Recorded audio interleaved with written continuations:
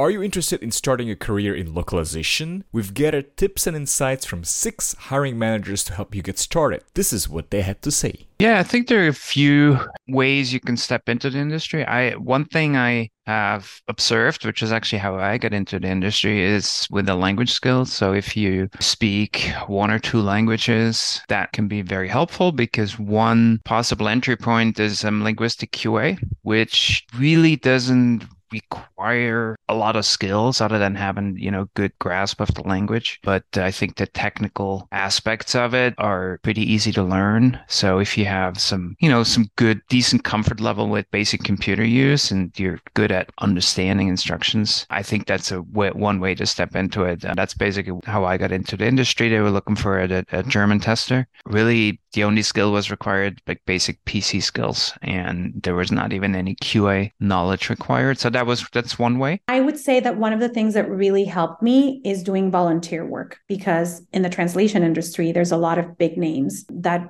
play a big role in your resume, but you don't necessarily have to have a huge amount of experience. So I see this with lots of grassroots, Amnesty International type of thing, Doctors Without Borders. They need a lot of, freelance, but volunteer translators and interpreters sometimes. And it's a really great way to get some experience under your belt and get really interesting names and probably, letters of recommendation and contacts. So I would recommend a lot of volunteer work if you can afford it. You should at least have some ingredients to the recipe. So passion for the language, maybe know few languages, passion for different cultures. Having zero experience is not a definite no going into it. But if you feel passionate about the languages and language industry itself, and you find it intriguing, then take a look at what minimum positions perhaps you can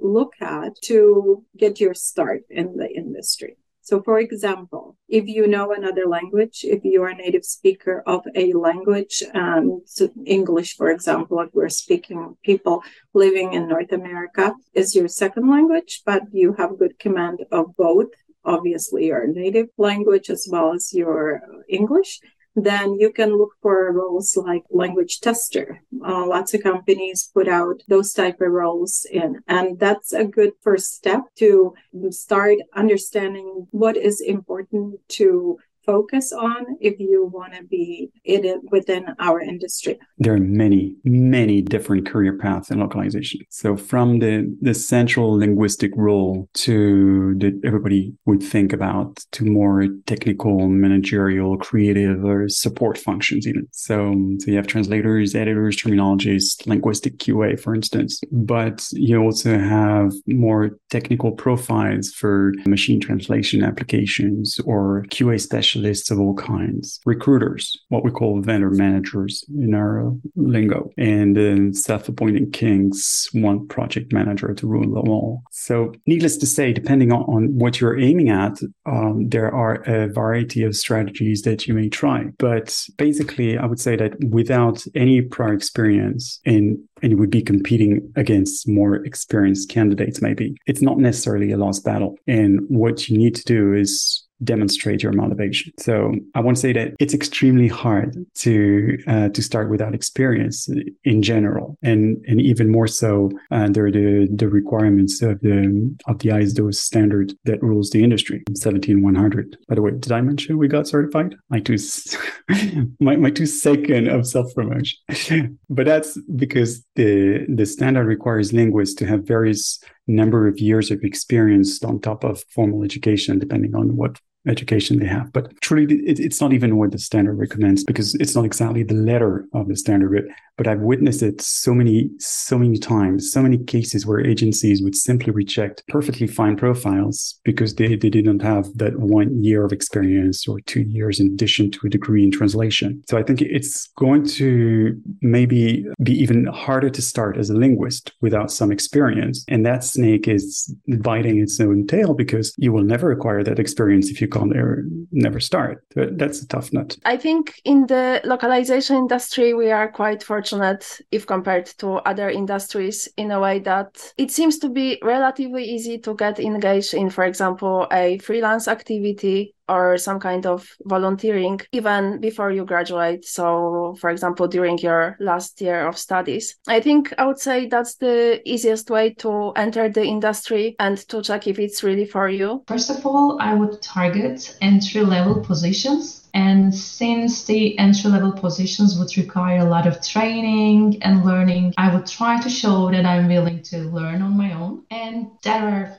different ways to achieve it. So I would listen to industry leaders, podcasts, learn hot topics in the industry, and learn the big players in the industry, and try to be part of the organizations and groups. And I would try to take active part through volunteering. And I think this will ultimately or naturally grow my professional network. And well, everyone would agree that that's the key to success while looking for a job, like grow a professional network. Another way would be what I see and where I currently work. We have in project management, we have a few different levels. And the first level, most hands-on, is a project coordinator. And so they don't have to really have formal project management experience. It's really a lot of file handling, translation job handling. And, it's not particularly technical because you usually have to work with an engineer. So kind of a project coordinator type role would be one I don't think that requires a high level of experience. So if you have,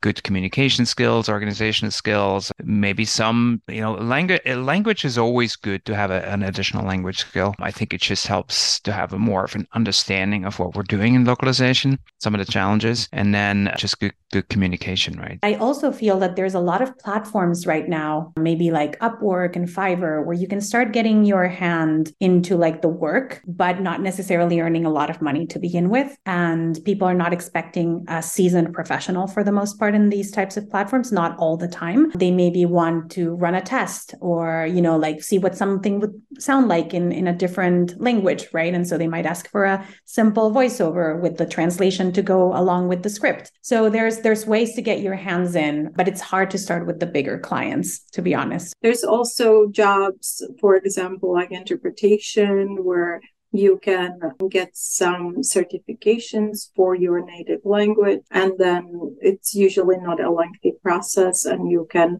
get into that field as well. For translation, it's a little more complicated because there's tooling, there's more to learn, and it takes a little longer to break into translation. But for other career paths, at least from an official ISO standard point of view, there are no particular experience requirements. So to the best of my knowledge, I think. So it's all up to the company. So I believe if you want to demonstrate your motivation, that's what you want to do. And you have no experience, but you have skills that the company can benefit from. Can be an eye for detail for QA jobs, great organizational skills for project management, or psychology, if you want, for vendor management, to manage people. Recruiters want to make a good investment, right? They're looking for a candidate that will be as plug and play as possible. But if you can show me that you want that job so bad and your skills can compensate for that lack of experience, you will not necessarily be in an unfavorable position to get started with. Especially, and that could be also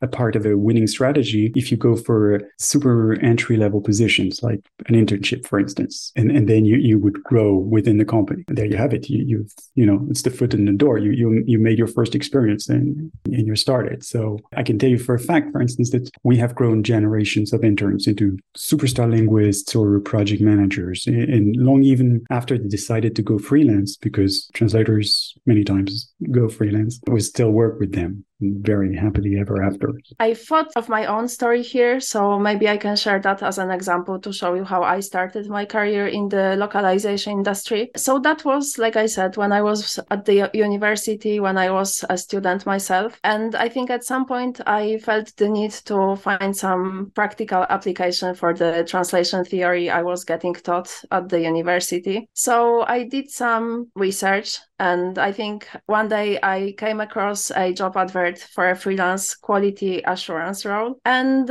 yeah, I applied, not even being exactly sure what quality assurance stood for and what that particular role would actually involve. But yeah, some time passed and I got contacted by the agency. I think I was asked to perform a sample task for them, and then some more time passed and it turned out I was successful. So I got onboarded, I got trained in what was needed to perform these quality assurance duties. Of course, they explained me what that was and how it's supposed to look like. And yeah, that was the start of my freelance journey. And then I think after a year or two, when I graduated, I finally could start working full-time for them. So I switched to full-time freelancing. And then that meant that they could also entrust me with more and more complex tasks. And I think eventually I got hired internally. And I think, funnily enough, I later hired several team members to my own team who started in exactly the same way. So